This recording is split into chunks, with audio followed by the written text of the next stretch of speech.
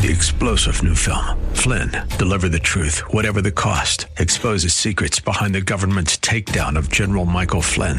Flynn knew what the intel world had been up to. He ordered the first audit of the use of contractors. This set off alarm bells. He told the truth. He was the most dangerous person for Donald Trump to hire. They had to get rid of Flynn. Flynn, Deliver the Truth, Whatever the Cost. Available now. Watch it today. Go to salemnow.com. salemnow.com. If we look to the answer as to why for so many years we achieved so much, prospered as no other people on earth, it was because here in this land we unleashed the energy and individual genius of man to a greater extent than has ever been done before. This great nation will endure as it has endured. Let me assert my firm belief that the only thing we have to fear is fear itself. Freedom and the dignity of the individual have been more available and assured here than in any other place on earth. You are about to embark upon the great crusade toward which we have striven these many months. The eyes of the world are upon you. The hopes and prayers of liberty-loving people everywhere march with you. We're not, as some would have us believe, doomed to an inevitable decline. I do not believe in a fate that will fall on us no matter what we do. I do believe in a fate that will fall on us if we do nothing. And so, my fellow Americans, ask not what your country can do for you. Ask what you can do for your country. From every mountainside, let freedom ring, and if America is to be a great nation, this must become true. So let freedom ring. As for the enemies of freedom, those who are potential adversaries, they will be reminded that peace is the highest aspiration of the American people. We will negotiate for it, sacrifice for it. We will not surrender for it now or ever. We are Americans.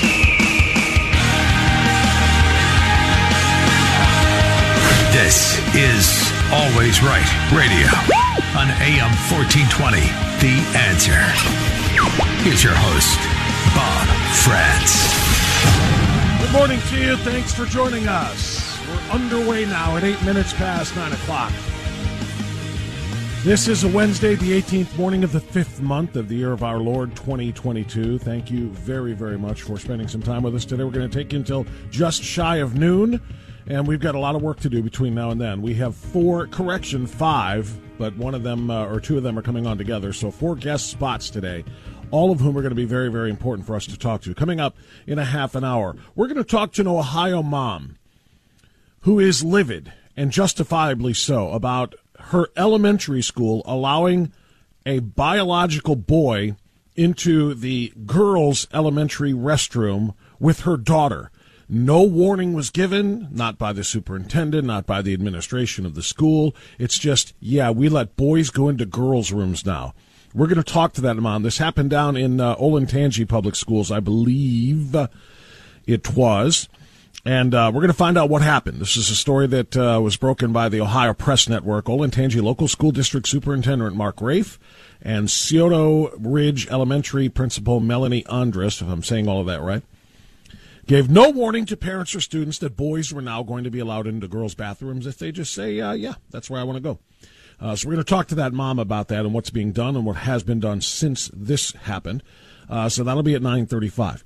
At 10:10 this morning, David Vorman, Senior Policy Analyst with Americans for Prosperity, will be joining us. Americans for Prosperity is a very, very good group. It's a strong group that are essentially fighting for everyone to be empowered to use whatever their individual skills are without being hampered, without being encumbered by the government and by political correctness and other organizations. But this is going to be a really interesting conversation and one that we need to have because Jonathan Vorman will talk to us about what is going on in our communities, particularly in our schools and how we can protect our schools. That's a big feature, by the way, today. I'll tell you more about that coming up at 10:10. At 10:35, Kimberly Miller and Dan Ramada will join forces. They are both with Citizens for Free Speech, the organization with which, or for which I serve, I guess it would be the best way to say that. We have a live webinar for CFFS Ohio coming up tomorrow night for local activists interested in protecting the First Amendment and uniting and finding others who are interested in the same thing. It is a numbers game. The more of us there are, the more we can coordinate, the more impact we will have. Local Activist is our proprietary social media platform owned and operated by Citizens for Free Speech that connects people together so that we can indeed coordinate in ways where, well, we can't get canceled, closed, censored, shut down, suspended, shadow banned by the likes of Mark Zuckerberg at Facebook. So we're going to talk about that at 10:35. Then at 11:10, our regular Wednesday spot with Neil McCabe, who will join us. He's the Ohio Star reporter. Going to talk to us about Neil Peterson. Man we spoke with yesterday, wants to be the governor of the state of Ohio, doesn't have a party, left the Republican Party, is an independent, says he can win this thing. Question is can he even get on the ballot? The signatures would seem to suggest no, he can't. What happens then?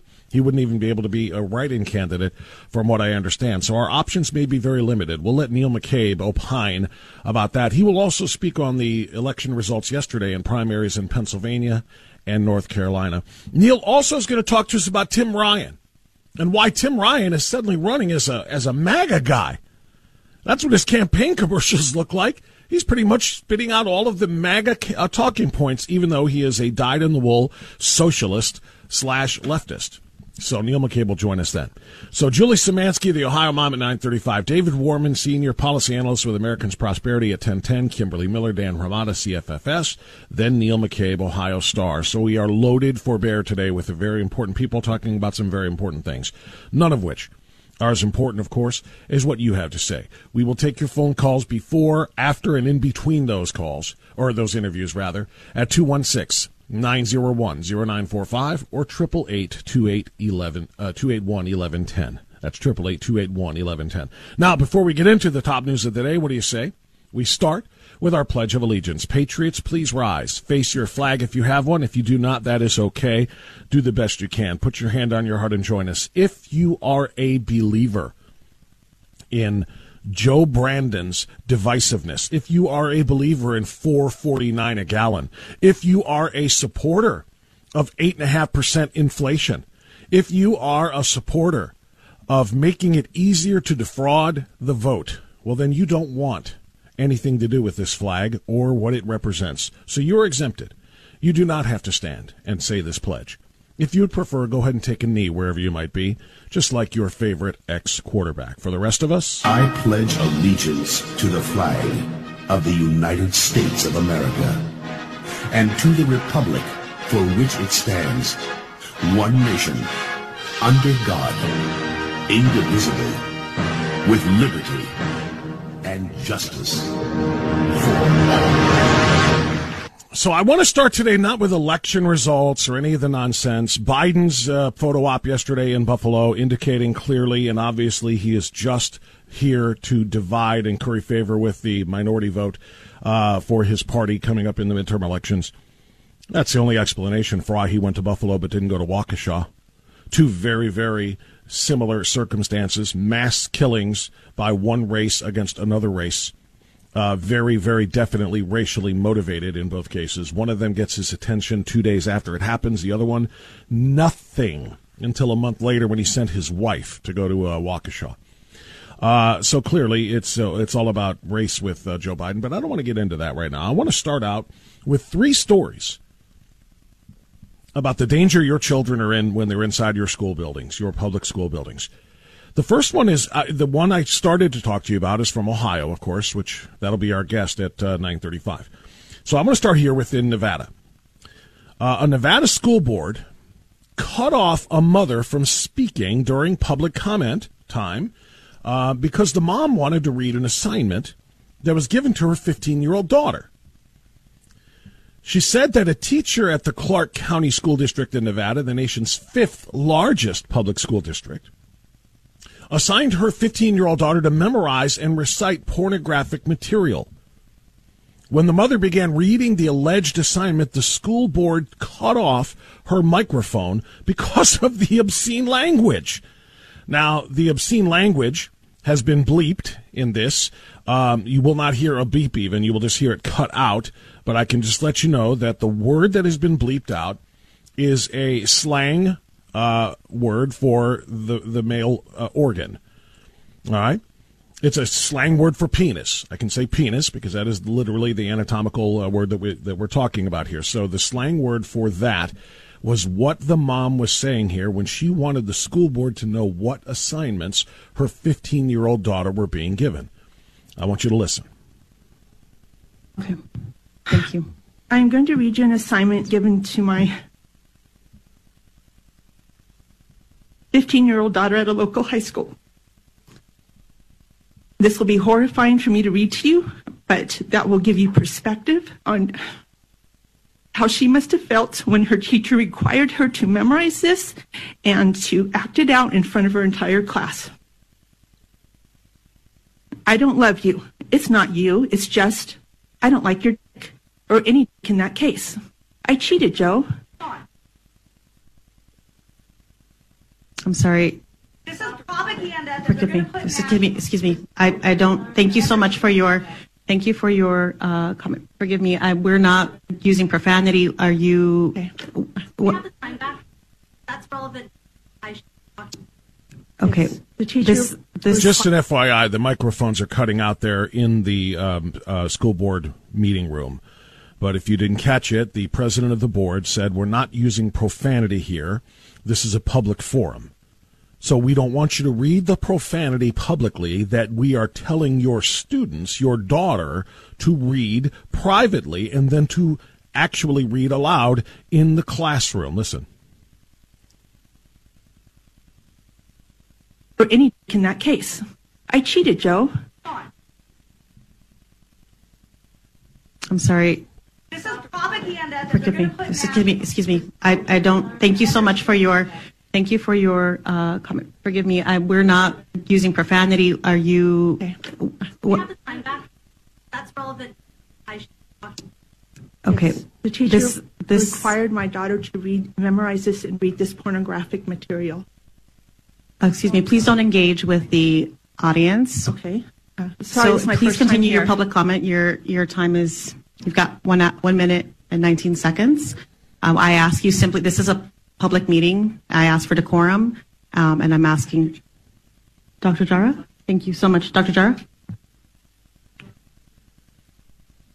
If you don't want me to read it to you, what was that like for my 15-year-old daughter to have to memorize pornographic material and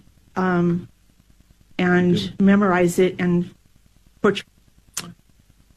So again, apologies for the microphone cutouts there. That was in the room. It's not something we can control. But I wanted you to hear the reality of the situation. The school board is obviously offended by the use of the word, the D word, that is the pejorative, synonym for the colloquial synonym for male organ.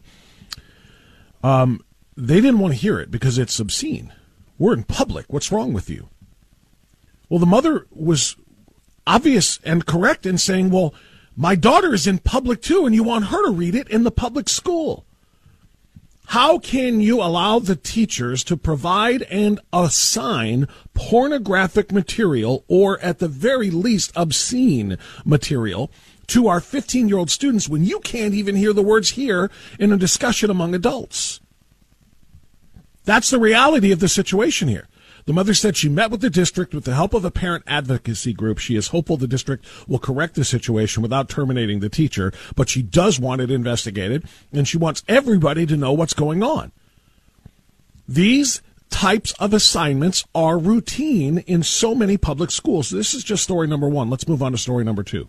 Story number two is maybe even a little bit more distressing, because this one involves a sexual harassment charge, even though there was no sex involved. No sex, no sexuality, no sexual suggestiveness, any of those things.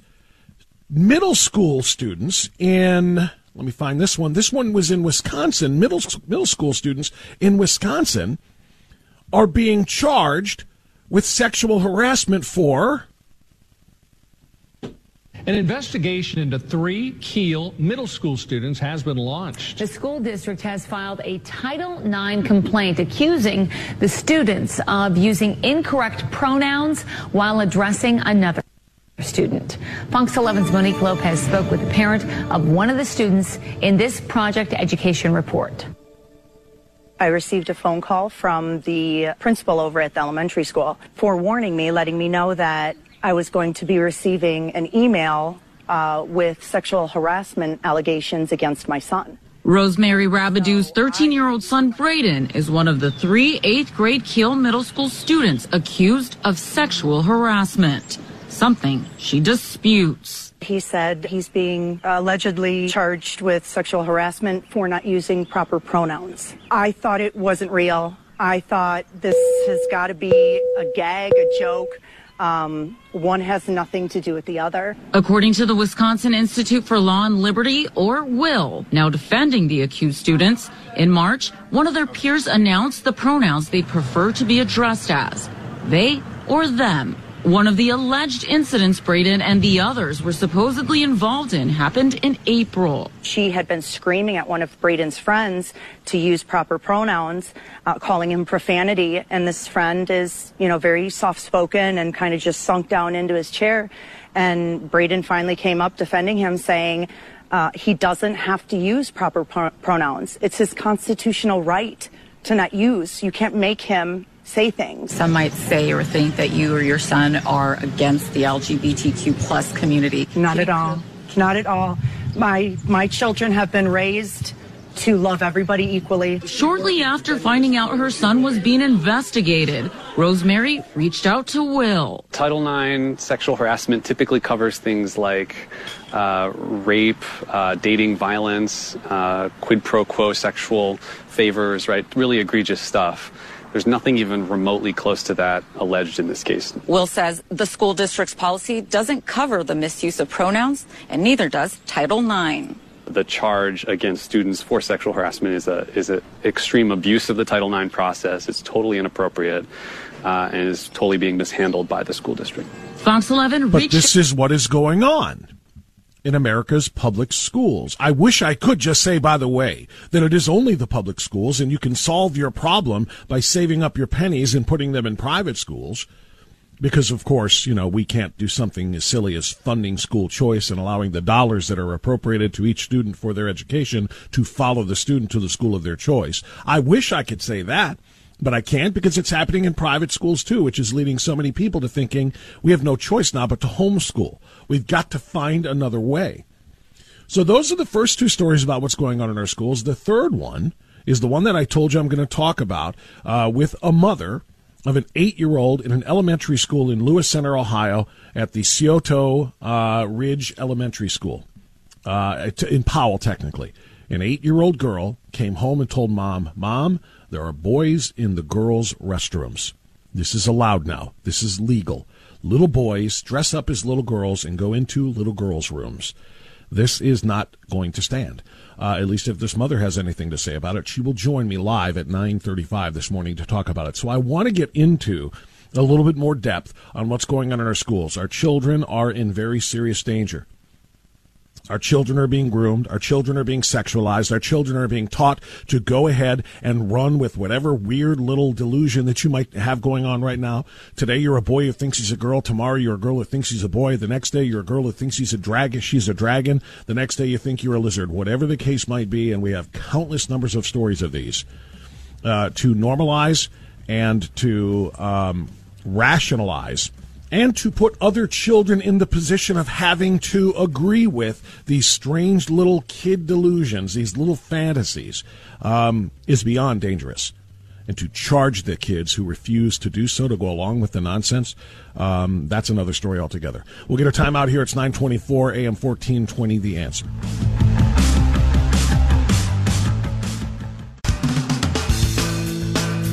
Trending now on alwaysright.us. Top stories right now on the website alwaysright.us. Black Lives Matter busted as the criminal enterprise that so many people knew they were. Black Lives Matter founder Patrisse Cullors paid her baby daddy $970,000 for, quote, creative services. Her brother, $840,000 for security. A fellow director, $2.1 million for direction, and reimbursing the organization $73,000 for a charter flight. BLM is not helping B at all. Black lives do not matter. What matters is green. They are an absolute terrorist organization hell-bent on making money and nothing more. For themselves, not for black America. Karine Jean-Pierre, the new press secretary, has a frequent history, new expose from the New York Post, of accusing everybody and everything on the American right of being racist. Systemic racism, individual racism, political racism. Read that story at alwaysright.us. South Carolina's governor becomes the 17th state to sign a bill barring male-born athletes from competing in female sports. That story from the Washington Times. A new audit of Twitter at the request of Elon Musk to find out exactly what he's buying finds that there are so many millions of bots or fake accounts on Twitter that half of the 40 million, or I'm sorry, not 40, how many million voters, or how many million followers does Joe Biden have? 22.2. He's got 22.2 million followers. The new audit found out he has half the amount. Half of them, over 11 million, are fake accounts or bots. So just like his 81 million votes, his follower count on Twitter is fraudulent. Quadruple vaxxed Sheila Jackson Lee. Quadruple vaxxed Sheila Jackson Lee, one of the dumbest people in Congress from the state of Texas, has tested positive for the coronavirus. Anybody want to remind me about safe and effective? Finally, a four-star general, MSNBC military analyst, thinks that video game footage is actual footage from the Ukraine war against Russia. You talk about humiliating, but this is what MSNBC hires. This is what MSNBC gets. There you go. A few headlines for you. Check them out during the news if you wish at alwaysright.us. That's alwaysright.us. Back after this. Giving you reason in the age of unreason. Always Right Radio with Bob Frantz and The Answer. 9:38, we continue on this Wednesday. Thanks for being with us on Always Right Radio. Don't forget, check it out online at alwaysright.us. You can listen there right through your phone, listen through your computer, whatever it is that you would like to do. So, continuing on the path here in our kids' schools and what is being done to them and what is being done without the knowledge of parents. That is as big of an issue as anything else. Remember, the left likes you to believe that they are your that the teachers are your students' parents. Your kids belong to them during the time that they are in school, not just to educate, but to raise. And in that effort, they are doing a lot of things without the knowledge of the actual parents, thinking, well, we know a little bit better what's good for them and what's not. Headline in the Ohio Press Network from just 2 days ago. Ohio school allows biological boy in girls' bathrooms with no warning. School District Superintendent Mark Raith, elementary school principal Melanie Andrus gave no warning to parents or students, and one 8-year-old girl came home and told Mom what had happened. Mom, like the children, very, very upset by this. Well, Mom joins us now to tell us all about this story. Julie Szymanski is the mother of an 8-year-old who is in that school down in Powell, and she's got a story to tell. Julie, thank you for joining us this morning here in Cleveland. How are you? Awesome. Thank you so much for having me. I appreciate you allowing me to share my daughter's story. Yeah, it's I would like to say it's my pleasure, but it's very disconcerting to find out this is even going on. So it's not a pleasure to hear this, but I'm certainly pleased to speak with you so that we can share this information with others. I just cannot help but wonder how many kids didn't have the guts to come home and tell Mom or Dad what's going on in the school if they are facing similar things like your daughter did. So we need parents to be asking their kids about how things are going in school. So let's start with exactly what your daughter told you when she came home. How long are we talking, by the way? A few days, a few weeks? How long ago did this happen? This happened roughly about a month ago. About a month ago. Okay. So about a month ago, your 8-year-old daughter comes home from her elementary school and tells you what, Julie? So, and just for the record, I do have 2 children at the elementary school there, an 8 and a 10-year-old.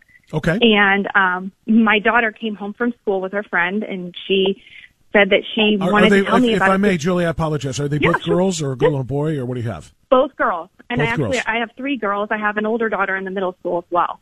Okay, the only reason I asked, I was wondering if the 10-year-old also experienced what the 8-year-old came home and told you about.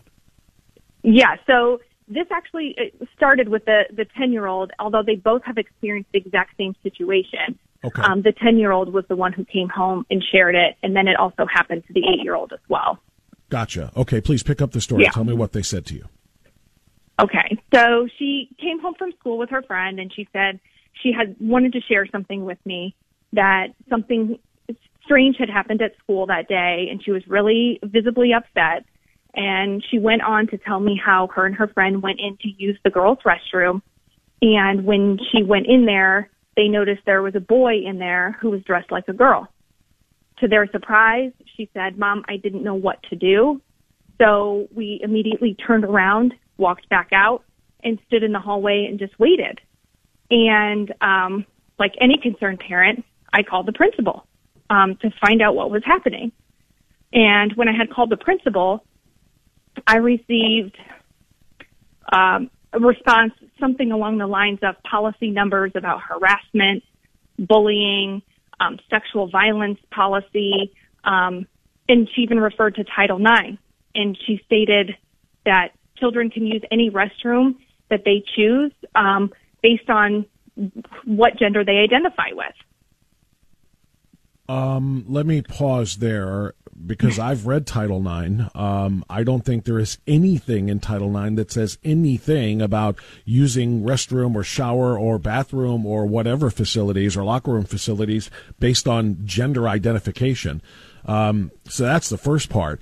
The second part is, did you just say that the first thing that the principal responded to you was about harassment? Because who was being harassed in this situation? The little boy in the girls' room, or all of the little girls were forced to see a little boy in the girls' room? Exactly right. And my response to her was that the policies that she referenced, although are fine, it was not applicable to this situation whatsoever. We were simply talking about my daughter's right to privacy in the girls' restroom, and that she was completely surprised when a biological boy was in the girls' restroom, and quite frankly, she was blindsided.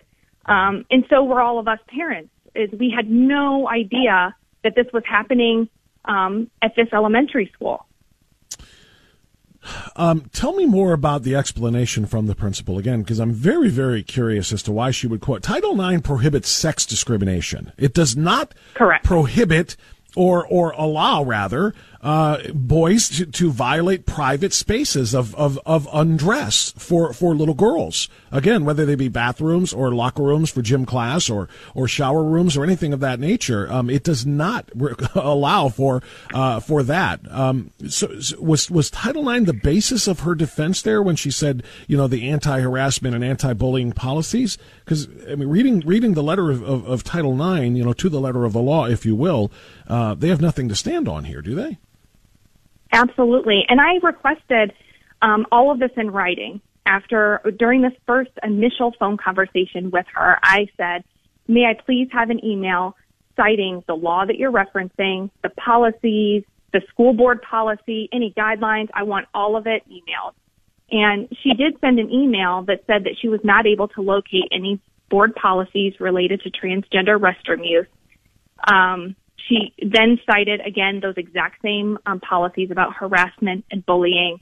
And then she did reference the Grimm court case and stated as a public school that they are obligated to enact practices that uphold such rulings.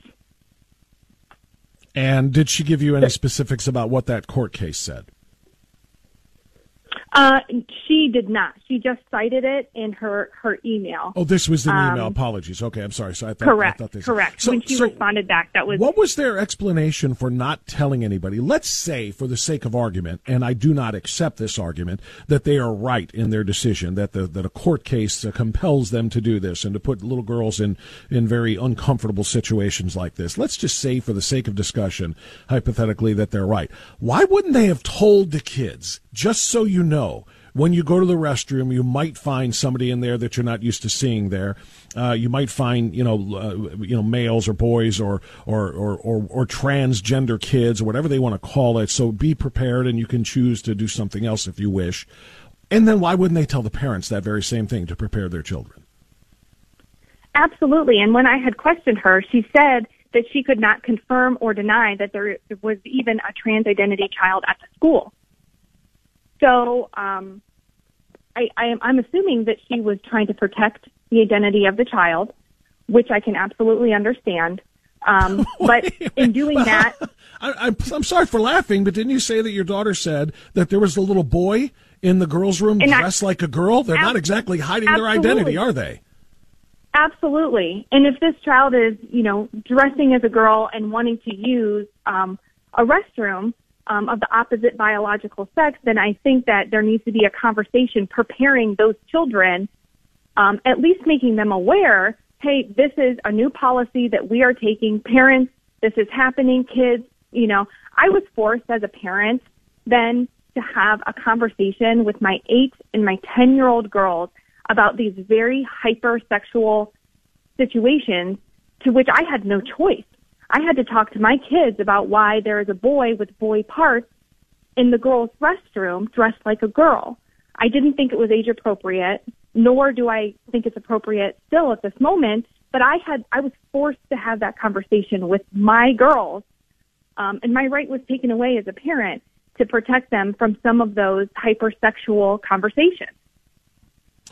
We are talking, if you just turned us on, with Julie Szymanski. She is a mom down in Olentangy Public Schools in Powell, and her 8-year-old daughter and her 10-year-old daughter have experienced situations where they've been in the little girl's restroom, and a little boy is either there or marches in there dressed like a girl, full body parts and everything else, making the girls very, very uncomfortable. The parents weren't informed that this was going to be happening. The students were not informed.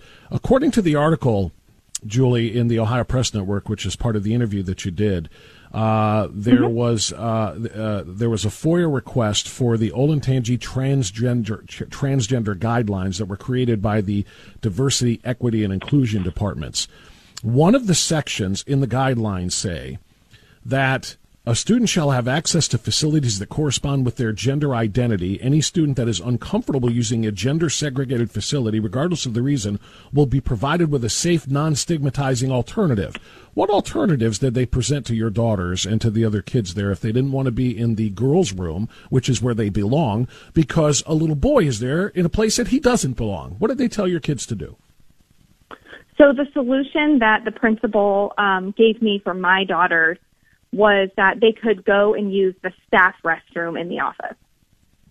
So your little girls being told that they if they're not comfortable using the actual little girls' room, which is where they're supposed to be, they can put themselves through the stigma of walking away from the girls' restroom and going down to the staff restroom to use the staff restroom inside the office. Was there any concern given whatsoever that those little girls might be singled out for ridicule, that your daughters and other girls who did not want to go to the girls' restroom, that they might be the ones who are now targeted for being, let's just say, less than tolerant of the little boy? Absolutely. And that was my first concern, is now we are displacing hundreds of girls to a staff restroom when they have a large girls' restroom that they should and could be using, and we're displacing them to line up in front of the staff restroom at the office. So not only are we creating all kinds of chaos in the school, but we are distracting from education, which is the point in which the kids are there in the first place. Anytime a parent reports on things like this and offers any pushback on things like this, they immediately become targeted. You are an enemy of the LGBTQ plus community. You are a homophobe. You are a transphobe. What are you getting? What are you hearing from people in response to your bringing this up? I've got quite a lot of positive feedback. So many people have reached out and said, thank you so much for standing up for our girls. We really appreciate I've gotten a lot of you're brave. I've gotten some people saying, I'm scared for you. But most people have said, I commend you and I support you. Let me know how I can be a part of it. We're failing our girls. We appreciate you stepping forward and speaking out for them because nobody else is standing up for them, which is kind of, at the Olentangy School District, they have a program called ROX, R-O-X, and it's a girls empowerment program. And my actual 10-year-old daughter is a part of the program, and the principal is a teacher of this program. They sign a contract. These little girls sign a contract stating that if they ever feel uncomfortable, they should go to an adult so that their voice is heard, so they feel valued. And right now, that's not happening. They're teaching these girls to stand up and to speak out. They've even given them assertive rights. The very principal who's telling them to be quiet gave them a piece of paper with assertive rights that stated, say no and speak up when someone makes you feel uncomfortable. Another one of the assertive rights on this contract is you have a right to privacy. So they're teaching this in this school, and the very principal that's teaching it is telling these girls, well, now that we've taught you to speak up if you're uncomfortable, now we want you to be quiet. Be quiet, go down the hall and use the staff restroom. Leave the little boy in the girls' room alone. This is I wish I could say it's unbelievable. I wish this was exclusive in a very unique situation, but it's not. It's becoming more and more prevalent. So where do things stand now, Julie? Are there meetings scheduled? Are there any plans being changed? Is it still your daughter's got to go and hundreds of other girls have to go down to the staff room? Where do things stand and where are they headed? So where they stand right now, it's really just about awareness. There are so many parents who had no idea that this was taking place in the elementary school. When my daughter came home and shared it with me, and I started talking with other moms and parents of the district, they were dumbfounded that, one, they didn't know, and they all, as the awareness has started to spread through our district, people have started standing up and speaking out. They have, that they are against this. They want to join in. But from a solution standpoint, where does it stand? Are the administrators going to change their tune? Are they going to what are they going to do here? Are they going to continue letting the boy use the girls' room and displace all of the girls? Are they open to other suggestions, or where are we going there? As of right now, they are not open to any suggestions whatsoever. We've requested a sit-down meeting with the superintendent and the principal, to which it was a return email with more policies and court cases being referenced in Title IX. I went and spoke at the school board, and all of this has gone on deaf ears. So we are raising awareness. Have you or any of the other parents who are upset about this retained counsel? Are you thinking about lawyering up here and taking this to the court if that's what has to happen? I mean, it's definitely been spoken about. We're hoping that the school will sit down and talk with all of us parents, all parents of all students, so that we can come to a solution that's truly equal and inclusive for all students. That's the goal here. If you don't get what you want for your daughters, have you thought about another school? We have. We've thought about another school. We've thought about moving to private. We've entertained a few of those different ideas, but again, then you feel like you're running away from something that should be a right. She has a right to privacy and dignity and modesty. You're 100% right. That ROX little contract that they gave them tells them so. They have the right to expect privacy, and they have the right to be respected and to not be harassed. And being harassed by male body parts in female places of undress is simply inappropriate, and that's a gentle way of saying it. Well, and the transgender guidelines that came out through the district that were not voted on by the school board allow all the way through high school. This includes shower rooms and locker rooms. So this case at this elementary school it's just one piece. This goes all the way through the high school. So in a few years, these boys could be in locker rooms and shower rooms. Well, and we saw how well that worked in at the collegiate level with the female swimmer at the University of Pennsylvania being completely nude, male anatomy, hanging out in the locker room with the girls, the women swimmers on that team, and they were extraordinarily uncomfortable. But their rights were not respected. Only the rights of the confused individual were respected, and that's now going to start trickling down, as you say, into the high school, into the junior high, and here we sit now at the elementary level. Well, Julie, I really appreciate you sharing the story. I apologize, we are out of time here, but I really appreciate you sharing the story and telling us what's going on. If there is any development here, if you get any movement from the administration of that or the board of that district, I hope you'll stay in contact with us and let us know what's going on, because the more everybody knows, maybe they'll have some ideas on how to deal with it when they face it in their schools. Okay. Absolutely, I sure will. Thank you so much for having me on and letting these girls' voices be heard. Thank you very much. We'll be praying for your girls and for all the girls in that Thank school. you. Thank you. Mm-hmm. All right, that's Julie Szymanski, a concerned mom down in Olentangy. You heard the story, Olentangy District, rather. You heard the story. If you want to react to it, I'd love to hear from you. 216-901-0945, 888-281-1110. It's Always Right Radio on AM 1420, The Answer.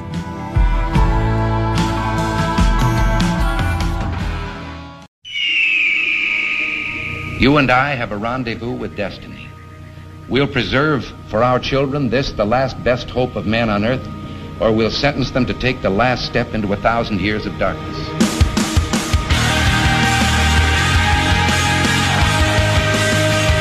Welcome to Always Right Radio with Bob Frantz on AM 1420. The Answer. Hour number 2 underway now at 8 minutes past 10 o'clock. Thanks for being with us on Always Right Radio, online at alwaysright.us, AM 1420, The Answer. Don't forget to check out the website. It's got all of the top stories of the day, news and views, radio highlights. Interview yesterday with Neil Peterson, candidate for governor. He's an independent candidate. He's trying to get on the ballot. He won't know if he got enough signatures until July, which means it's going to be very, very difficult for him to be a real figure in this thing, but the interview is, I think, worth your time. Check it out at alwaysright.us. Thanks also to Julie Szymanski, the Ohio mom, about her elementary school students, her little girls, finding little boys in the locker room, and it's perfectly okay with administration. Not in the locker room, rather, the restroom. But parents weren't told, neither were the students, that was going to be happening. So those stories and more all online at alwaysright.us. Now, I want to pivot to something I've spent quite a bit of time on over the course of the last 2 weeks since we learned of the Disinformation Governance Board being put into place by the Brandon administration, and particularly by Alejandro Mayorkas. Alejandro Mayorkas, who is the Secretary of Homeland Security, says that this is necessary because when people spread misinformation that could affect the security of the country, i.e. Homeland Security, well, they have to be on top of that. They need to stop the flow of that disinformation. Problem is, who gets to decide what's disinformation? Who gets to decide what's real and what's not? Apparently, Nina Jankowicz gets to decide. The same Nina Jankowicz who declared that the Steele dossier, which was used to trigger an investigation of the Trump campaign back in 2016 and of the Trump presidency in 2017, that was valid, but that the Biden laptop was not valid, which of course came to light just a few weeks before the 2020 presidential election. That was all Russian disinformation. So she's just all over the disinformation side of things, right? Except that she was wrong both times. And now she gets to decide what's real and what isn't real and censor it on that basis. Well, joining us now to talk about that is a member of a group who is working very, very hard to try to get this board essentially disbanded. David Vorman is a senior policy analyst with Americans for Prosperity, and they are calling for an end to this board. David, thanks for joining us this morning on AM 1420. The Answer, how are you? I'm doing well. Thanks for having me. So what was the first response of Americans for Prosperity when you found out about the creation of this board, even before we found out who was going to be running it and what their agenda was going to be? What was your first blush reaction? Our first reaction was incredibly concerning. The idea that we're from the government and we're here to come protect your civil liberties and to be the arbiters of truth and to tell you what is disinformation, what is not, and to protect you from all of that when this came to light during the House subcommittee hearing for appropriations, we put out a statement. Immediately, government should not be the arbiter of truth. Government should not be suppressing views that they don't like. And the answer to misinformation, bad information, the answer to the uncertain times that we're living in is not to suppress speech and civil liberties, but it's to protect civil liberties and ensure free speech. David, I think anybody who has ever read 1984 immediately all had the same thought I did, which was Ministry of Truth, right? I mean, this is literally an overbearing, overreaching federal government attempt to control what people see and hear and believe. Only the truth that they declare to be truth shall be transmitted from one American to another. Did you have the same thought? I did, and I'm a little hesitant because 1984 has been a very popular book for a while now, and I think everybody likes to point to 1984 when there's a government action that they don't like that's concerning. I think we hear a lot of comparisons to 1984, but in this instance, it is hard to find a word besides Orwellian that describes what they're proposing, and the Ministry of Truth is really a spot-on analogy of what Homeland Security has indicated to the public. Now, the issue that I think we have that we're still concerned about is everyone said this sounds like Orwell's Ministry of Truth. Department of Homeland Security said, no, that's not the case. We're not going to determine truth. We're not going to be the arbiters of truth. This is actually to protect civil liberties. DHS has been incredibly unclear on exactly what this board does, what powers it has, any of that. So I think until they prove otherwise, it is hard to find a word other than Orwellian to describe this board. Well, we're talking with David Vorman of Americans for Prosperity. It's interesting when they say they don't want to, tell anybody, they don't want to censor anyone or tell anybody or make the decision or be the arbiter. And yet Nina Jankowicz, who was appointed as the head of this disinformation board, very, very shortly thereafter in a videotaped video conference call, said that she wants trustworthy verified persons like herself to be able to edit other people's tweets and social media comments, to either edit them or add context to them so that people will get a more full picture rather than the picture being painted by the actual poster or tweeter or user. So that doesn't seem to square, does it? We don't want to censor people's content, but yet here I am saying that myself and other verified blue check marked individuals, we get to verify whatever we want.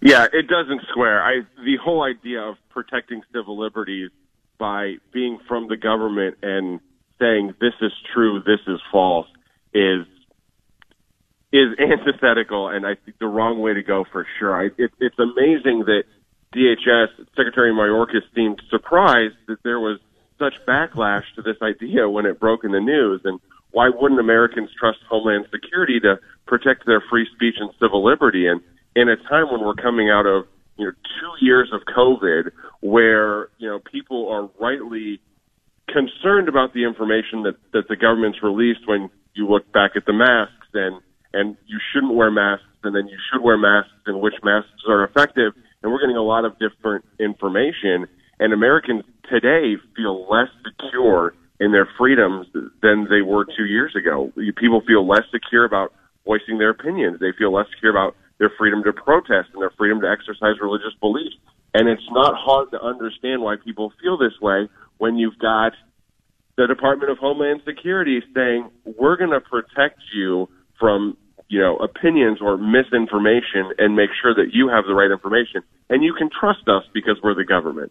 Well, this is the same Homeland Security that we trust to protect our southern border from invasion from foreign nationals who are crossing our border illegally.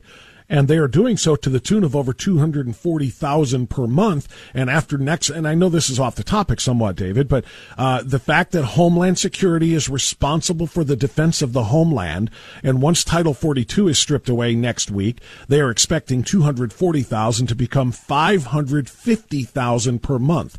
That's a full-on invasion.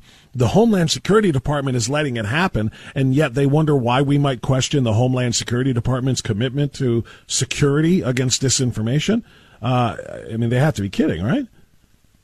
It's not that. We have other examples. Just recently, the Department of Homeland Security, during the migrant caravan a few years ago, were targeting journalists and were finding out who was writing stories and if those stories could potentially be damaging and targeting those specific journalists. We've seen them collecting biometric data from people who interact with the immigration system each year and collecting that information. And now we've got this board to counter misinformation. So the Department of Homeland Security does not have a good track record of protecting American civil liberties. I'm so glad you pointed that out. We're talking with David Vorman. If you just turned us on, David Vorman is a senior policy analyst with Americans for Prosperity. AFP has actually launched a FOIA investigation into the creation of this Disinformation Governance Board. I'm so glad you just brought up about what they did to journalists during that, that caravan, because that's exactly right. And anybody who used the word, any journalist who described this as an invasion, or anybody who described this as being dangerous, or if anybody put the fact that there are sometimes very bad people in a massive caravan of otherwise maybe decent people who are just looking for a better life. But there are drug mules, there are gang members, there are human traffickers, all encompassed within that caravan. And anybody who pointed that out was accused of trafficking in misinformation and summarily censored or silenced or suppressed or whatever. How can a government do? I mean, if that's not a violation of the First Amendment and the freedom of the press, then nothing is.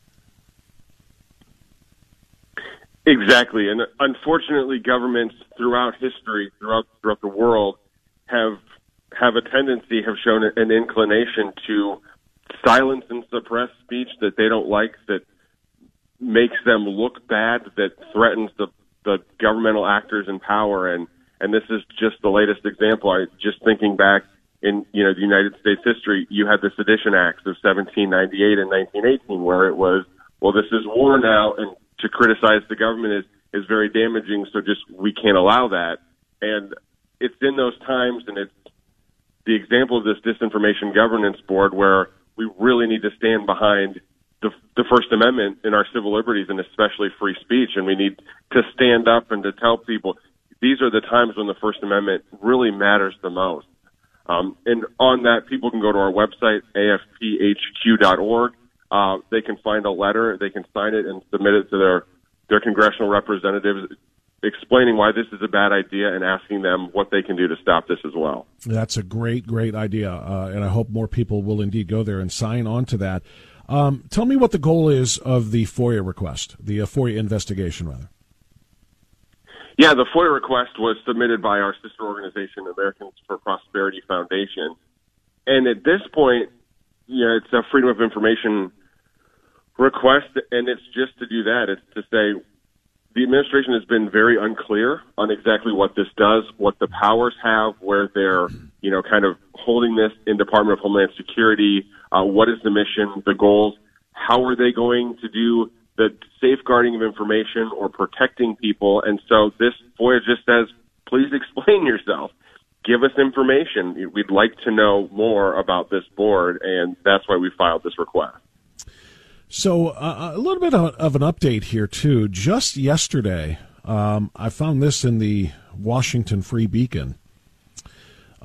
Senate Democrats canceled the disinformation hearing that they were going to hold a couple of weeks ago because of the embarrassment of the chair or the head or the whatever you're calling her title of this board, Nina Jankowicz.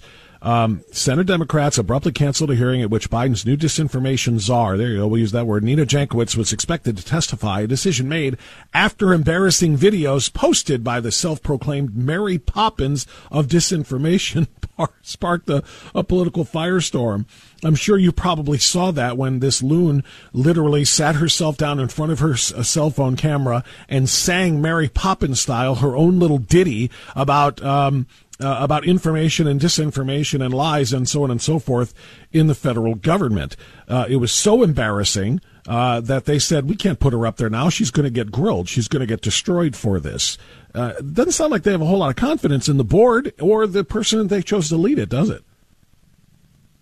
It does not sound that way. I think if you watch the Secretary of Mayorkas the week after this was announced in the House Committee, then there was the Senate Appropriations Committee, and Senators Capito and Kennedy really drilled down and asked a lot of pointed questions, and Secretary Mayorkas did not have a lot of good answers and did not inspire a lot of confidence in DHS and in himself and in their decision making and in the individual they've appointed to run this board. Yeah, and it's kind of an amazing thing that they can make this appointment without any need for confirmation, considering the ramifications here.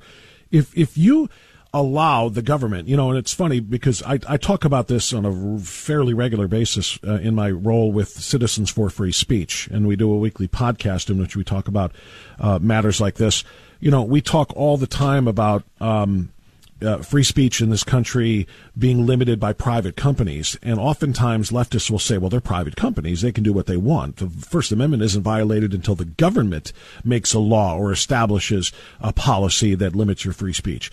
Well, now isn't that exactly what this is? They're now saying if Twitter, especially with the Musk takeover, if Twitter isn't going to suppress and silence the opinions we disagree with, then we, the government, will do it instead. Now we are talking about a full-on government-directed censorship of thought and speech by the American citizenry, as long as they determine on their own accord, that it's disinformation, then it might be harmful as a result. It is. It is concerning that this is the government. This is, as we've explained today, and I think we're going to continue to shout, the fact that you host this, of all places, in the Department of Homeland Security, with their past on their record of civil liberties violations and the general concern of that, and now you've got the government saying, not even outright blatant falsehoods, misinformation and disinformation, where I think everyone has seen the fact checks where it says, well, technically true, this makes an individual look bad and we don't think that's fair, so we're going to deem this misinformation or disinformation. It's incredibly concerning. The government should not be the arbiters of truth.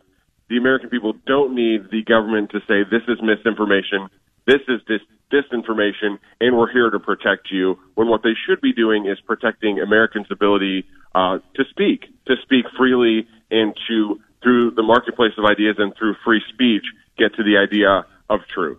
Well, you're obviously right. We're talking to David Vorman. I point to as my best example of all of this, censorship being done by the tech giants and the moderators.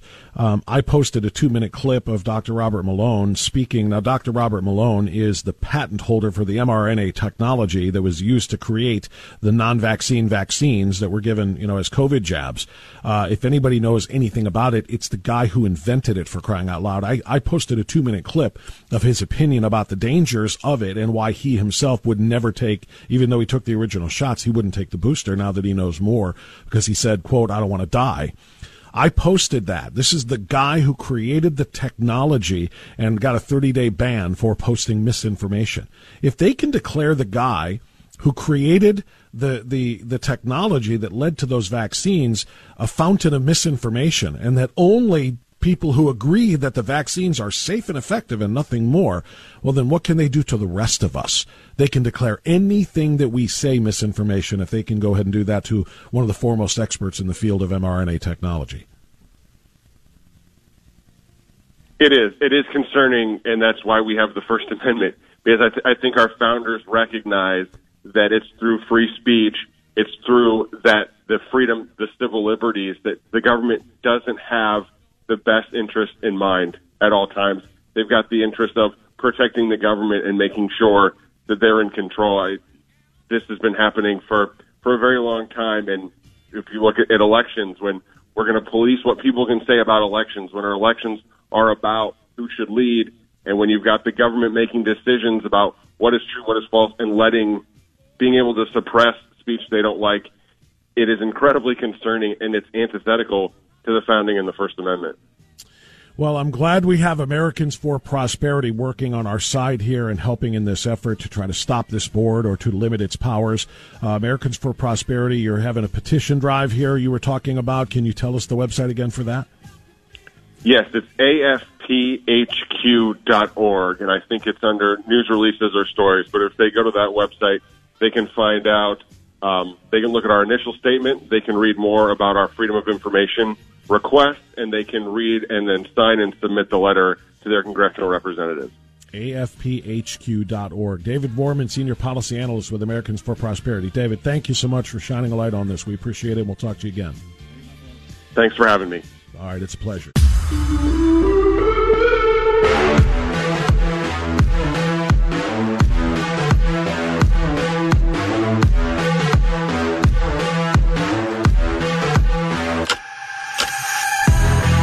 Keeping you informed among the uninformed.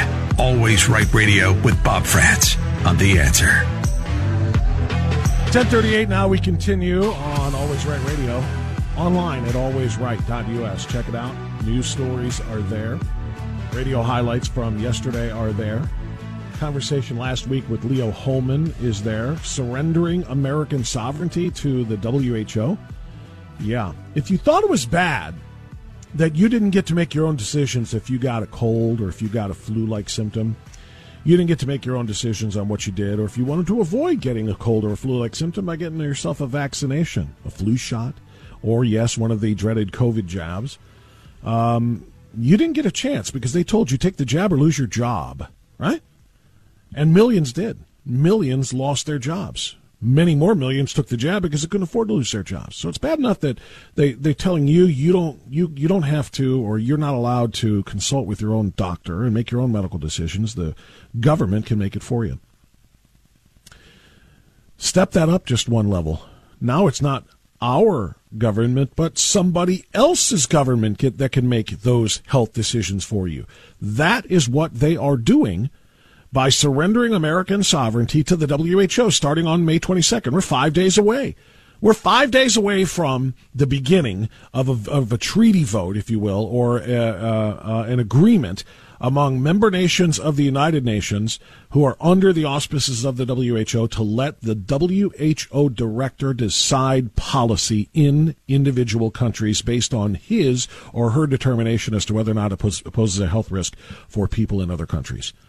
It's that serious. You talk about liberty being surrendered. You talk about sovereignty being surrendered. It's that serious. Check out my interview with Leo Holman, which is online right now at alwaysright.us, alwaysright.us. We've talked about such things before in Citizens for Free Speech conversations, interviews, podcasts, and webinars, and we're going to talk about them right now, too.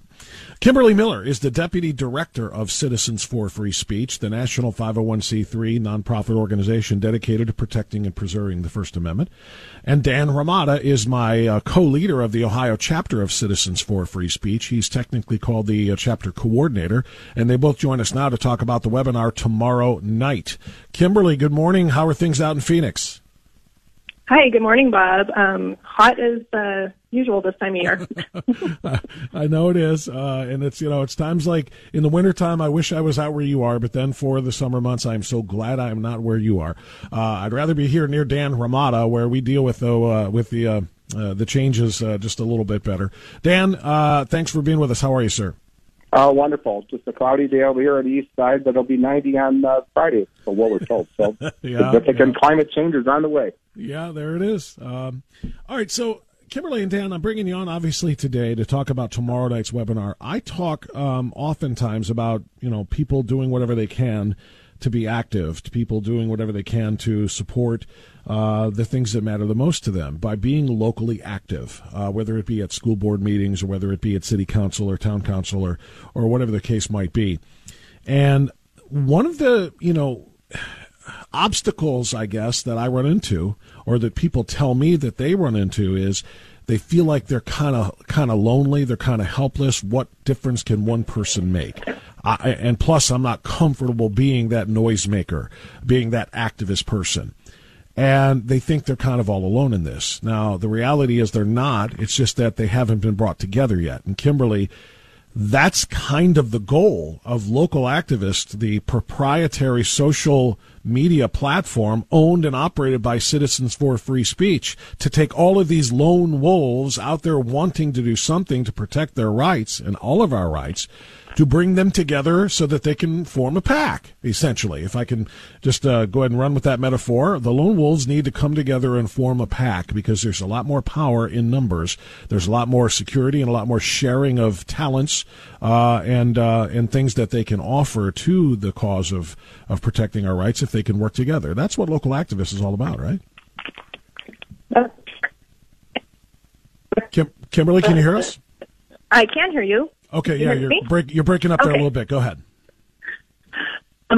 Yeah, that's right. One of the things I've heard over the past year or so that I've been with Citizens for Free Speech is, Okay, yeah, you're breaking up all over the place here, so we're going to reconnect with you, see if there's a landline connection or a better place for your cell phone, and we'll try to reconnect with Kimberly out in Phoenix, Arizona. Citizens for Free Speech, by the way, is based in Mesa, Arizona. We talk to Patrick Wood, the executive director, a lot of times, and he comes to us from Arizona, so we'll get her squared away. Dan, if you can maybe build on what I was just asking her, because you're here. We have webinars. We had a live event. Obviously, just this past fall, in which we asked people to come from all over Ohio to, and people don't realize how many like-minded individuals there are, and all they need is some kind of a method for them to come together, right? Absolutely. So we decided to do kind of build on what I was doing with Red Green Axis Exposed in the last couple of years with Act for America. Well, we couldn't always have the live meetings, in-person meetings, where you would educate and then come up with solutions. What can people do locally, et cetera? And we switched to the webinars. And then, of course, you and your podcast with Patrick and continuing that education effort. Patrick, in his foresight, though, really saw the need for something else other than just our Citizens for Free Speech website and created this platform called Local Activist. And what it is Kimberly will explain it better than I can, but it really is a good analogy that she uses. It's like a LinkedIn, more than social media. It's Facebook-like friendly. In other words, when you log into it, it looks like you're on Facebook. The activity feeds are in the center, and you can message people privately. You can post things, get people to comment on it, and have a discussion back and forth with other activists. And it's not a place to post your family information or pictures or your talk about your vacation, anything like that. So that's why when we use social media, we're reluctant to use that. I like to think of it, like she said, LinkedIn for activists, how to connect with each other, because like you said, so many people thought they were alone. Well, there's nobody. I don't want to even talk to my neighbors because, I'm fearful. And that's ridiculous. I mean, if we can't talk about the things that are happening, like what happened to that mom down at her kids in Powell, Ohio, that you just interviewed an hour ago, well, then where are we? I mean, we're a bizarre world as it is these days. But, I mean, if we can't talk to our neighbors about that kind of stuff, then they're kind of a tragedy, is what I call it, what's going on in the schools, then where are we? So I think Patrick, in his wisdom, saw the need to create this network called Local Activists, and Kimberly is the deputy director. She oversees it. And I am the local liaison, if you want to call it that way, as your coordinator, your partner and coordinator in Ohio. I'm the one that helps everybody in Ohio to get onto it, to learn it, connect with other people. And it's not, and it's all private, it's encrypted, it's free. Nobody's asking for any monetary contribution. Well, we'll accept contributions, of course, but nobody's requiring you to pay any fees. And it's private, it's encrypted, it's secure. And, I'm not going to sit there and monitor your conversations. It has nothing to do with that. So it's just a matter of making the connections for people. Yeah, Dan, that's a great explanation. And the comparison to LinkedIn is good, too, except for the fact that this is different than LinkedIn, because unlike LinkedIn, local activists won't censor you for your viewpoints. And they won't, if you're hunting for people to join your cause, and whether it's you mentioned the school district situation that I had the guest on from Powell earlier. If people wanted to get together and say, I'll come to the school board meeting, or let's form our own meeting first and let's get together and kind of plan our strategy on how we want to attack this situation with our schools. You try to organize on LinkedIn, they'll boot you. LinkedIn is no better than Facebook, no better than Twitter, or what Twitter was before Elon Musk got involved. But they will indeed, if you try to coordinate things like that, they will ban you, censor you, suspend you, or whatever. And Local Activist will not do that. In fact, Local Activist encourages people to come together to do exactly that. Dan, I'm told we do have Kimberly back on the line now in Phoenix. Hopefully this is a little bit better. Kimberly, can you hear us all right? I can hear you, yeah. Okay, now, yeah, that's way better. So, Dan was just kind of filling in for you there for a second and answering the question that I asked you about what Local Activist was designed to do. And his comparison was to LinkedIn, which is, a little bit different than Facebook. Even though the appearance is more Facebook-y, the connection aspect of this is more LinkedIn-like, so that you can connect with other like-minded people in your community to really work on local change and while making change in your locality. That's what Local Activist is all about, right? Right. It's a really great opportunity to learn from one another. I think we're all in this new, situation together where we're trying to figure out how can we get involved, how can we work together, how can we learn from one another, and how can we be encouraged and supported. And so that's what the one of the main focuses of Local Activist is. But of course, it's also a place to come and get training as well, so you can get the skills you need and get the knowledge and the tactics to how you can fight back in your community. That's so important to talk about the training aspect of this too. And what I want people to know too, and Kimberly, see if you can speak more to how Local Activist works. First of all, how people can get online with it, where they can find it. And then, a lot of people are just browsers. They just want to look and they want to read and they want to see what people are organizing. And that's fine to an extent. But Local Activist is about the word active. Activist has at its core active. And, so if it's just a place where you want to kind of browse, you can do that for a while, but you are going to be expected to kind of participate and become active in your local communities. So talk about how that works a little bit. That's going to be obviously the subject of the webinar tomorrow night in much more depth, but you can give us just a thumbnail sketch of that now. Right. Well, first of all, you can find us at localactivist.org, and there's a button, a link there to create an account. And when you create the account, we do ask you to upload your picture and tell us where you're from and why you're coming to Local Activist.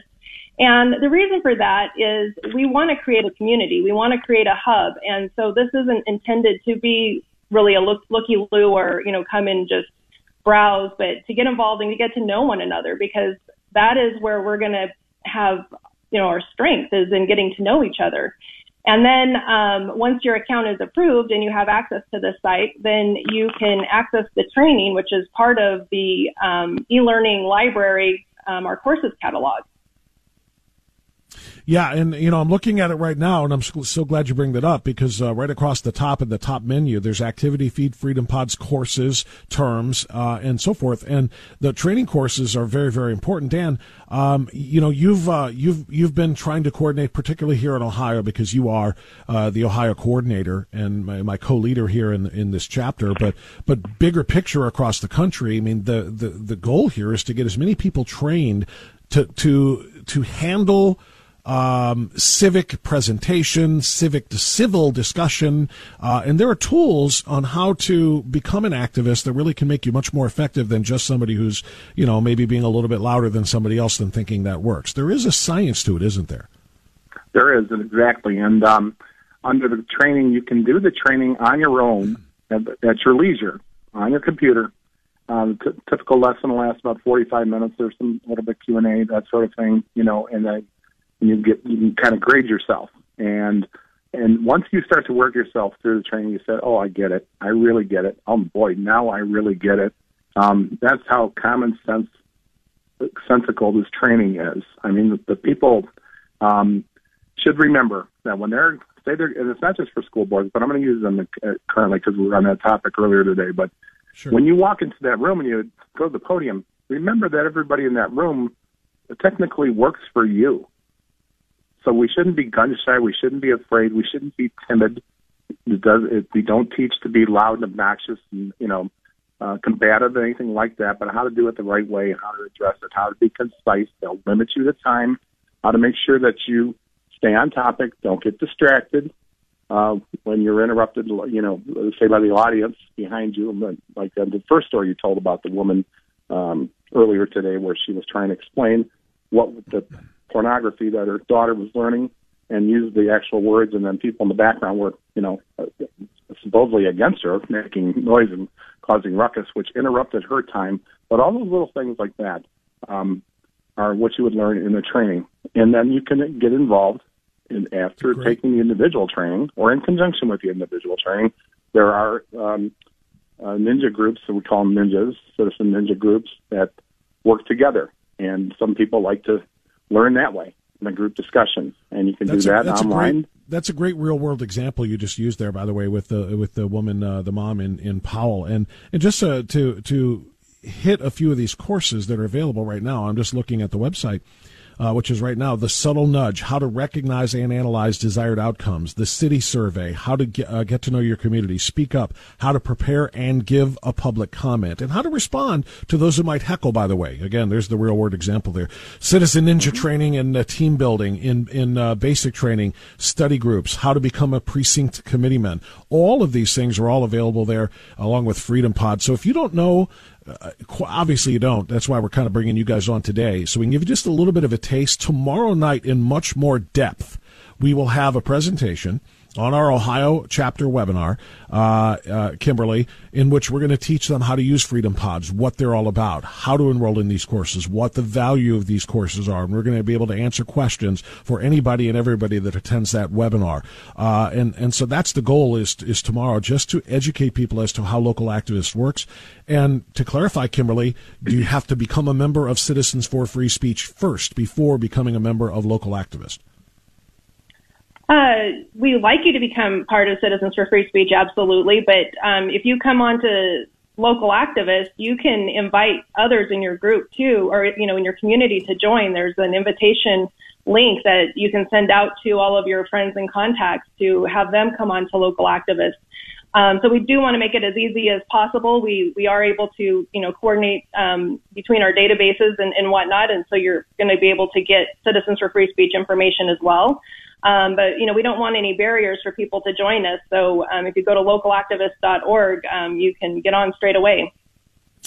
Yeah, that's what it's all about. And as I keep saying, there is power in numbers, and that's the goal here. Bring people with you to watch the webinar tomorrow. Invite them on to Local Activist, and then, of course, we'll get them all to become members of Citizens for Free Speech. The bigger the membership, the more power we have when we're trying to influence local leadership, statewide leadership, and, yes, even rising up to national leadership. But it really begins at the local level. That's why it's called Local Activist.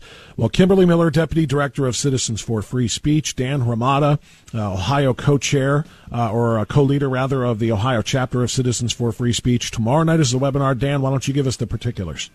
Yeah, you can just go to citizensforfreespeech.org/Ohio, and the link to register is there. Now, just like everything these days, you got to fill out your information, wait for that confirmation email. You'll get the Zoom link to connect with us tomorrow night.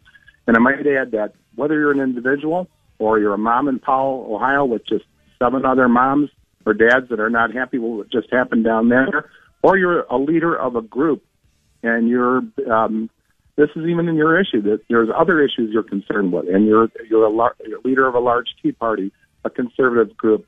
And in fact, I don't even want to go down political road. It could be anything. Okay, we are. If you support the Bill of Rights and the Constitution, is really all it is. Correct. And you can set up your own little group on there, and they're called Freedom Pods or Sub-Freedom Pods. But I'm the guy to work with to get you educated on this. And you sign on this webinar, you'll get on our mailing list. You also get sent a recording of tomorrow night's webinar in case you can't be on it. And it's the kind of thing you can reach out to me with, and I can work with you at any point during the summer and, get you started. Citizensforfreespeech.org/Ohio. That's where you find the registration to join the webinar tomorrow night. 7 p.m. or 7:30? 7:30. 7:30 p.m. Register for that event tomorrow night. Kimberly Miller will run it. Dan Ramada will be there. I'll be there to help as well. So make sure you tune in for the Citizens for Free Speech Local Activist Training Webinar tomorrow evening. It could make the difference between making a difference in your community and just being a bystander. Kimberly, thank you so much. Dan Ramada, thank you both. Thank you. All right, there you go. That's Citizens for Free Speech Ohio chapter, tomorrow's meeting. Very much looking forward to that. You and I know and do not believe that life is so dear and peace so sweet as to be purchased at the price of chains and slavery.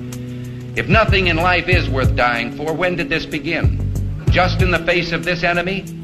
Or should Moses have told the children of Israel to live in slavery under the Pharaohs? Should Christ have refused the cross?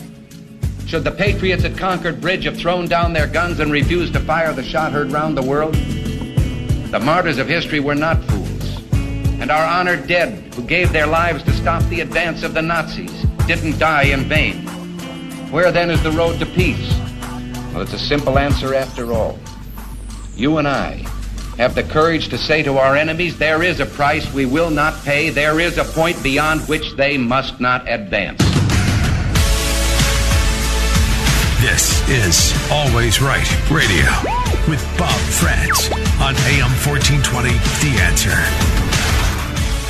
Hour number 3 underway now, 9 minutes past 11 o'clock. We have been loaded today. I told you we would be. Not a lot of opportunities for you to be heard, and I apologize for that, but we've had some very, very important guests on. In hour number 1, if you missed it, we talked with a mom from Powell, Ohio, livid about, along with a whole lot of other parents, about little boys being allowed into little girls' bathrooms, including while her little 8 and 10-year-old girls are there. And the school just never bothered to tell the kids to be ready for that, the parents, or anybody else. That's an ongoing issue. At 10:10, we spoke with David Vorman from Americans for Prosperity about an end, or pushing for an end, to the Disinformation Governance Board and its lunatic czar, Nina Jankowicz. We talked last half hour with Kimberly Miller and Dan Ramada of Citizens for Free Speech. And now, what do you say we talk politics? Can you believe that in 2 hours now, 2 hours plus of a program generally on politics, we didn't discuss what happened in Pennsylvania yesterday for 1 second? We didn't. And the main reason is we didn't get an answer as to what's going on in that Pennsylvania Senate race, which was almost as interesting and intriguing as the Ohio race that saw J.D. Vance winning the GOP primary.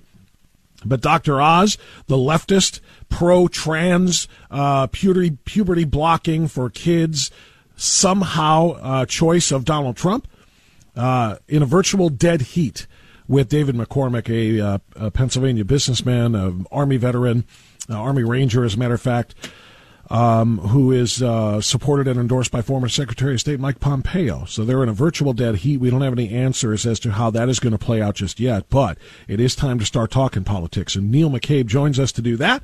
He is, of course, our regular Wednesday commentator from the Ohio Star at ohiostar.com. Neil, good morning. Good to have you back. How are you? Hey, fantastic, Bob. So it was a late night, and I hope this isn't a trend in future cycles where I go to bed not knowing the answer. It gets a little frustrating when Florida reports 99% by 10 o'clock at night. But this is the way maybe this is the new normal. Why do you think that is, Neil? Just since we're doing it, I wasn't going to ask you about this, but you're right. Florida gets it all done in very, very short order. Why do some states have such an archaic way of counting, or is it archaic? I haven't heard any justification as to why they can't get this thing figured out the night of the election. Well, Florida, some states will count ballots as they come in. They just don't release the results. Other states don't do that because a lot of people aren't comfortable with those early ballots being counted because you get a real feel of where the election's going. And so Florida takes sort of a head start. In 2020, you had the added complication that the election was stolen. So people were basically deliberately stopping the voting in the Democratic districts so that they could wait to see what Trump was coming up with, so that they knew what number to write in. And basically, those are the ballots they needed to show up with to beat Trump. But I think it was just really frustrating. And I remember, I don't know, I should have looked at the clock. It was after midnight when the New York Times flipped over and put Oz in the lead. I'm not really sure where it's at right now. Is Oz still in the lead right now? By like, I don't know, less than 10,000 votes, I think it was. Yeah, exactly. And it's a very interesting race, as you point out. You had three candidates, all either claiming to be more Trumpier than the other, all wanting the Trump endorsement. Oz got the endorsement, for, I think, two reasons. One, he had a personal relationship with Trump, and as a typical sort of New York businessman, these sort of handshake personal relationships are very important to guys in New York. I think the other reason is that he felt that Oz would do what he was told in the Senate, whereas McCormick would be sort of freelancing, and he'd basically be like having another Mitt Romney, and he couldn't always count on a grateful McCormick the way he could count on a grateful Oz. And then, of course, Barnett just came out of, I don't want to say out of nowhere, because she was working her tail off all over the state. She may have peaked too early, because when the Oz and McCormick camps realized that she was surging, it was like an episode of Empire Strikes Back. They just went after her, and Hannity was absolutely brutal on her. Hannity, I don't know what night it was, one or two nights where he actually said she doesn't belong in the Senate because she was at the January 6th protest. I was like, wait a minute. Whose side are you on now, Sean? But anyway. Well, you know what? I mean, Kathy Barnett was rising up and becoming a threat to Dr. Oz. And Dr. Oz, of course, is Trump's endorsement. And Dr. Oz, and Sean Hannity has unfettered access to Donald Trump. If Sean Hannity went on his popular 25-year Fox News show and went against Donald Trump and supported Barnett or McCormick, he would lose access to his number one ratings getter, and that's what Donald Trump is. I was very disgusted and disappointed with what he did to Kathy Barnett in this thing, all in support of Trump and in support of Dr. Oz. Hannity would have been enough to give her a push. He could have given her cover. He could have exposed her to people across the country who would have sent her money. And if he had called out Oz on some of his less conservative positions, it would knock the pins out from under him. Yeah, exactly right. And he didn't want to do that, like I said, because then he would lose Trump. You know, he gets Trump on his radio show, his afternoon radio show. He gets Trump on his primetime nightly show whenever he wants him. And there's no way he was going to undercut that and actually support Kathy Barnett or anybody else who's a true conservative. Dr. Oz is no conservative at all. He is far, far, far more, in my opinion, of an irresponsible choice as a pseudo-conservative trying to pull the wool over the eyes of voters than J.D. Vance ever was. J.D. Vance, to me, was not the most conservative guy in this race, in the primary race in Ohio. He won it. I'll support him, because I think he'll be way better than Tim Ryan would be. But Dr. Oz is far, far worse than J.D. Vance ever was, or to me even ever presented to be, because his career, spoke for itself in terms of supporting the trans movement, supporting puberty blocking, supporting augmentation of children's body parts, and so on and so forth, all in the name of medicine. To me, that, along with a few other stances that he has taken, make him a non-starter for me. I have no idea how Donald Trump chose him. Well, J.D. Vance never gave money to the Clinton Foundation either. That's another one. And so it sort of brings up sort of what I talk about as the real primary, right? Is it going to be the Tucker candidate or the Hannity candidate? Because a lot of times those two shows are actually at war with each other, overtly and covertly, through their messaging and their monologue. And Tucker will be particularly vicious to Lindsey Graham, knowing that Graham is Sean Hannity's leadoff guest in the next hour. So it's just sort of the sideshow that we now live in. It is exactly that. All right, Neil, let's come back to this state. Now, yesterday I did an interview with Neil Peterson, who, of course, is a conservative. I don't think anybody would dispute that. He's a conservative-minded Dayton area pastor who used to be a Republican, who left the Republican Party, or as he told me yesterday, the Republican Party left him. But he is wanting to be on this ballot. It appears very, very unlikely that he will be, because he only got just shy of 6,000 signatures. He needs 5,000, and we know how those things are verified and validated, which is to say, that he's probably not. But he's interesting, and I want to ask you about him because of his, what he represents, which is just an alternative to the poison you feel like you'll be swallowing if you vote for Mike DeWine again, if you're a conservative in Ohio, or if you vote for Nan Whaley, the Democrat. You feel like you're in a lose-lose situation. What's my third option? Oh, there's another guy? well, I'll look at him. But then again, in the past, we have seen other guys be protest votes that essentially end up leading to a less than desirable outcome for the eventual winner. So what's your take on Neil Peterson's independent run here? Well, first of all, I think the meta answer, Bob, is that conservatives have found a home in the Republican Party, but we are treated like the guests that stayed too long. And we're sort of tolerated, but we're never welcome, and we're never encouraged, and we're never defended. We're just sort of here, and we're needed from time to time. And I think, the fact that Peterson leaves or says the Republican Party left him, I don't know if the Republican Party ever really wanted him. They just needed him, and they used him until he couldn't take it anymore. I think that the real answer is, on his candidacy, is that he could very much win if he got the backing of some contributors to get his message out. The Democratic Governors Association did a poll the last week of January that showed that there are 35% of Republican voters who said they would never vote for DeWine again. And 44% of Republican voters said that they would support a conservative independent to run for governor, which is really, that's Peterson. And so basically you go into a three-way race with 44%. That's a pretty good start. Well, yeah, it is. First of all, he's got to get on the ballot, though. And most people don't believe he's going to be able to do that.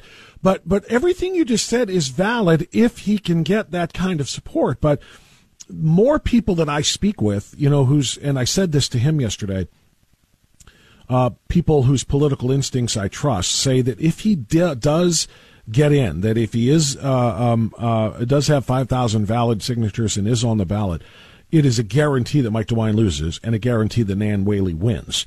And that's the one thing that I asked him, yesterday, and I think it's important. I said, can you live with that? Can you live with your entry taking Republican votes away from Mike DeWine, even though, so many of us do not like Mike DeWine?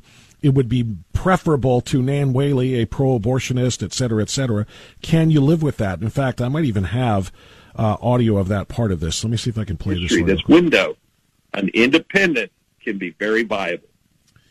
Yeah, we're talking to Neil Peterson. He is a Dayton area pastor and an independent Republican, as he calls himself, or independent candidate for governor.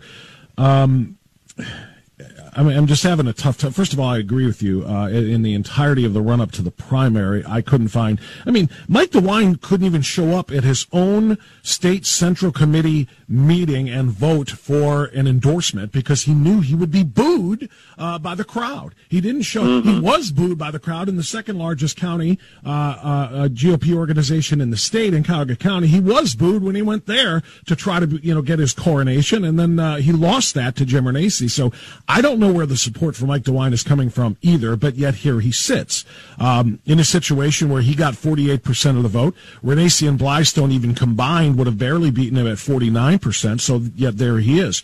Now, Neil, here's a real tough question for you. Can you live with Nan Whaley as the governor? Because some people whose political instincts I trust have said, if Neil Peterson gets on this ballot, if you get those 5,000 confirmed signatures and you are there, Mike DeWine will lose. People will vote for you who would have voted for him, and that Nan Whaley is going to watch that split vote and smile on her way to the governor's office. Can you live with that, and do you agree with that? Well, I not only do I, it's not necessarily whether I believe it, and I'll give you my thoughts on this, because it's something, Bob, from the very beginning I had to grapple with. I went into this knowing that when we went independent, we filed originally as a Republican, and as with the Citizens candidate, no name recognition, no money. We knew that we were going to continue to split the vote. This isn't about me, but I want to share the nuances that make this unique, okay? Mike DeWine is one of the least liked governors in the country. You know that. You talk about that. Absolutely. But the reality well earned, by the way. Well earned. Yeah, he won that badge of honor well. Yeah.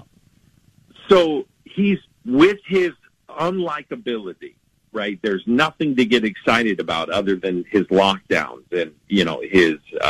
All right, in the interest of time, I'm going to cut that there, Neil, so I can get you back on. We're going from Neil Peterson yesterday to Neil McCabe, who's analyzing this for us today from the Ohio Star.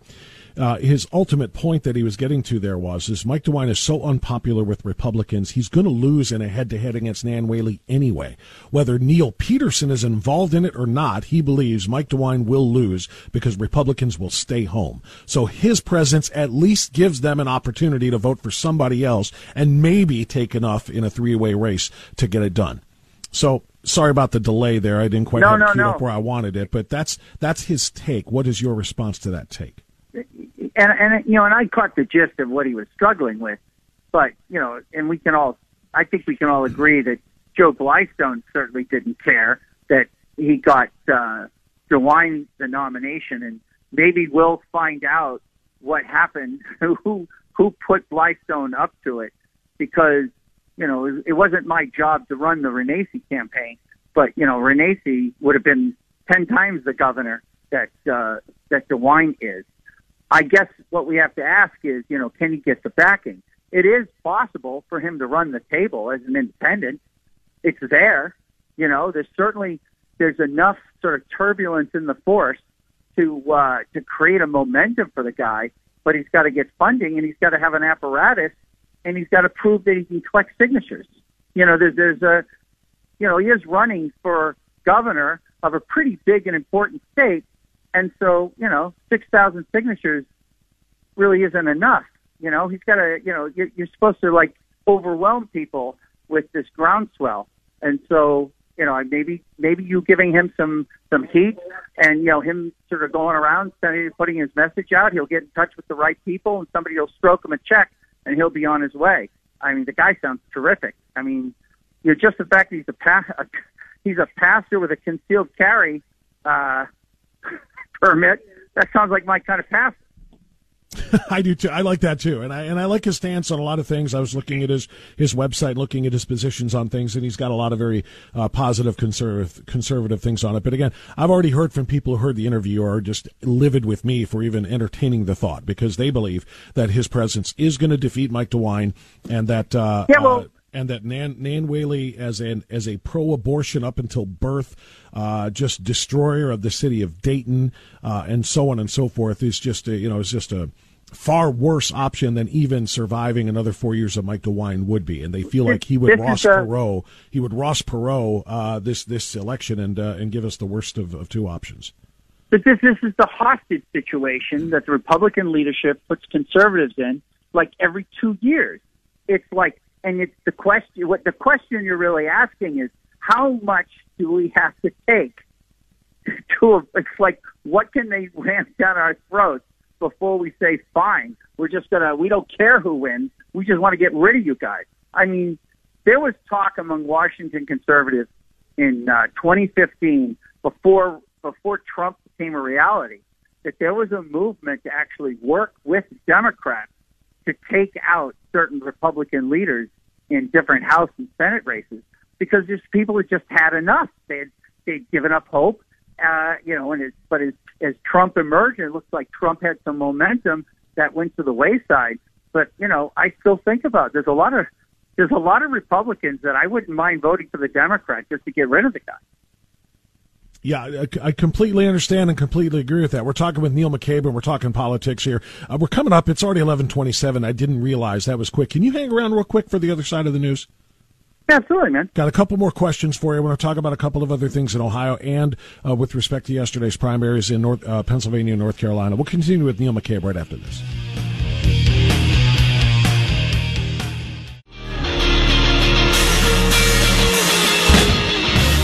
Life, liberty, and the pursuit of happiness. Always Right Radio with Bob Frantz on The Answer. Okay, one final segment here, and I'm going to spend that time with Neil McCabe, our friend from the Ohio Star, online at theohiostar.com, does tremendous work. Just got back from Arizona, where he was interviewing Carrie Lake, who is a candidate there that I think is she the Trump-endorsed candidate in that race? She is the Trump-endorsed candidate, I think, and I think he really picked a winner. Yeah, I think maybe so. I can't wait to hear more about your trip there. But I want to speak about the last one here. Excuse me, I shouldn't say the last one, but the last one for this conversation is going to be the race for the Senate seat. I mentioned J.D. Vance only in passing when talking about Dr. Mehmet Oz in California, or in Pennsylvania, rather. Excuse me. Let's talk about the race between Vance and Ryan, because I'm watching Tim Ryan commercials. And I'm watching him there playing darts and wearing a hoodie and trying to look as down to earth as he possibly can, while essentially doing a MAGA commercial. Everything he says is America first. He talks about his own party's mistakes, calls out his own party for getting it wrong on this, that, and the other thing, including China. Do you think he's got? I mean, is this just an attempt to woo in the centrist voters, the more moderate Republicans who are not necessarily J.D. Vance fans, or what do you think the strategy is here that Tim Ryan is employing? I think that this is just strength on strength. He recognizes that Vance has got this mega support, and he's just going to go right at it and try to blow it apart. And we'll see how it turns out. He's not the only Democrat to do this. It's been done before. It's just, it's funny to me, or funny, sad, I guess. The pushback that he gets is being, anti-Asian or racist, which is basically what we're told all the time when we talk about the Wuhan virus or anything like that. It's, I don't think regular Americans yet realize the degree to which China has infiltrated our institutions, Wall Street, Hollywood, here, like the colleges, the universities, and so, for Ryan to take on China like this, he's really rattling the cage. I give him some credit for doing it. I always resent the fact that, as he started to get more national political ambitions, he jettisoned his pro-life position, which growing up in Massachusetts is something that I saw happen over and over again with Democrats. The state, it'd be a pro-life state rep, and then they wanted to be a state senator, and then obviously if they ran for Congress, they were all for abortion. And so I think Ryan has to answer for that. But I give the guy some credit, doing his Zelensky act with his sweatshirt there. Well, yeah, he is. He's trying to I think warm up to blue collar, moderate conservative voters who are, like I said, maybe not necessarily huge J.D. Vance fans, and this is a commonality, I guess. This is a common occurrence, I should say, in elections in which you have somebody who is far left, who is an absolute, right, do you agree with me? He's an absolute rubber stamp for anything Chuck Schumer wants. Anything Chuck Schumer puts in front of him, whether it be Green New Deal, whether it be, abolition of the filibuster, all of these things, Tim Ryan is going to go just walk right along. Yeah, like he's the guy. He's going to be the guy who says, "Oh shucks, I know I told the voters of Ohio that I was going to vote one way, but the party wants this, and we'll get it later, and we need to pass this vote. We can't lose." It's like he'll be the rubber stamp, just like I was saying about Oz. That's what Trump loves about Oz is Oz will be the rubber stamp, and Ryan had a chance. So this is the amazing thing about Ryan is his instincts are good. Like, I believe he's grounded in his community, and he watched what happened to Youngstown and that whole region. He didn't do much about it, but he sort of was there and he understands it. And when he took Nancy Pelosi to the House, he got like a third of the vote. And, Nancy Pelosi went into that meeting not knowing if she would win or lose. And, it's like Nancy Pelosi is not supposed to lose, is not supposed to win with 2/3. It's supposed to be unanimous. And, it ended Ryan's career on Capitol Hill, and he's been, ever since that battle with Pelosi, he's been trying to figure out a home. I mean, am I old enough? I think I'm old enough to remember he was running for president once, right? Was that a dream? Yeah. Do I remember that? For about as long as Kamala Harris was, for about 10 minutes. That's about how long he lasted. But he is, he is every bit of that, and again, he's trying to, I think, really, this is really going to be much more so, I think, than some of the other elections that we have seen. a real battle for the center. Everybody says there's far right and there's far left. There's, dyed-in-the-wool conservatives and there's dyed-in-the-wool liberals or leftists, if you will, and all races are decided by the center and the moderate voters. And it's true. But in this particular case, since J.D. Vance does not have a real strong grip on the Trump voters, even though he got the nomination and then ended up winning, got the endorsement and ended up winning the nomination by 8 points, there are people who are still ticked that he is the nominee. And I think Tim Ryan knows that, and he kind of sees some room here. This is an opportunity to really pull some people who are on the right and say, you know what, I am just as much of an America First guy as J.D. Vance is. You can't believe that he is one. You know what? You might as well take a shot on me. Look at me. I have the same mindset. I have the same views on the Second Amendment and some other things that he's trying to sell here. So it's a bill of goods. And again, this is why I said I'm going to support J.D. Vance. Let me ask you, Neil, in wrapping this, is it hypocritical for a guy like me or for a guy like you, and I don't know anybody else, if you say, I believe that we should support the nominee in one of these races, but not necessarily in the other? In other words, I didn't like the fact that Mike DeWine won the primary, and I'm not going to support him.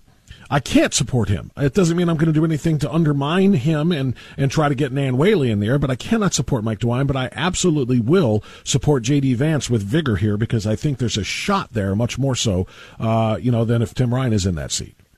No, you're struggling with what everybody struggles with, Bob. It's like that's why in the polls, when the pollsters stop taking polls a week before the election, they lose the Republican surge. There's always a Republican surge at the end. And that's because Republicans, they complain, and then election day comes and you're like, well, golly, I just got to vote for the Republican or we're screwed. That's just what we do and it's who we are. But at the same time, I mean, golly, I was personally thrilled when George H.W. Bush lost, because I was just so tired of the obnoxious attitude and the cavalier way that he just tossed away all these campaign promises. George H.W. Bush, he campaigned as a pro-life guy. He said he was going to invoke the line-item veto by executive order, right? He outlawed the importation of AK-47. I mean, he did all these things. I'm like, what is it with this guy? This was supposed to be Reagan's third term. This doesn't look like Reagan's third term. And then I got 8 years of Clinton. And for 8 years, I'm like, God, I miss Bush. And that's what I fear we're in for right now. If we do this with DeWine, this is the hostage crisis that conservatives are held hostage by the Republican leadership. And every time. We are. We've got no home sometimes. It feels like we got no home, and then you're either one of those camps. Neil McCabe, thank you very much. Appreciate you very much from the Ohio Star. Thanks, everyone. Thanks to all the guests. Thanks to you. Let's go, Brandon. 3-star General Michael J. Flynn, head of the Pentagon Intelligence Agency, knew all the government's dirty secrets. He was one of the most respected generals in the military. Flynn knew what the intel world had been up to. He understood its funding. He ordered the first audit of the use of contractors. This set off alarm bells.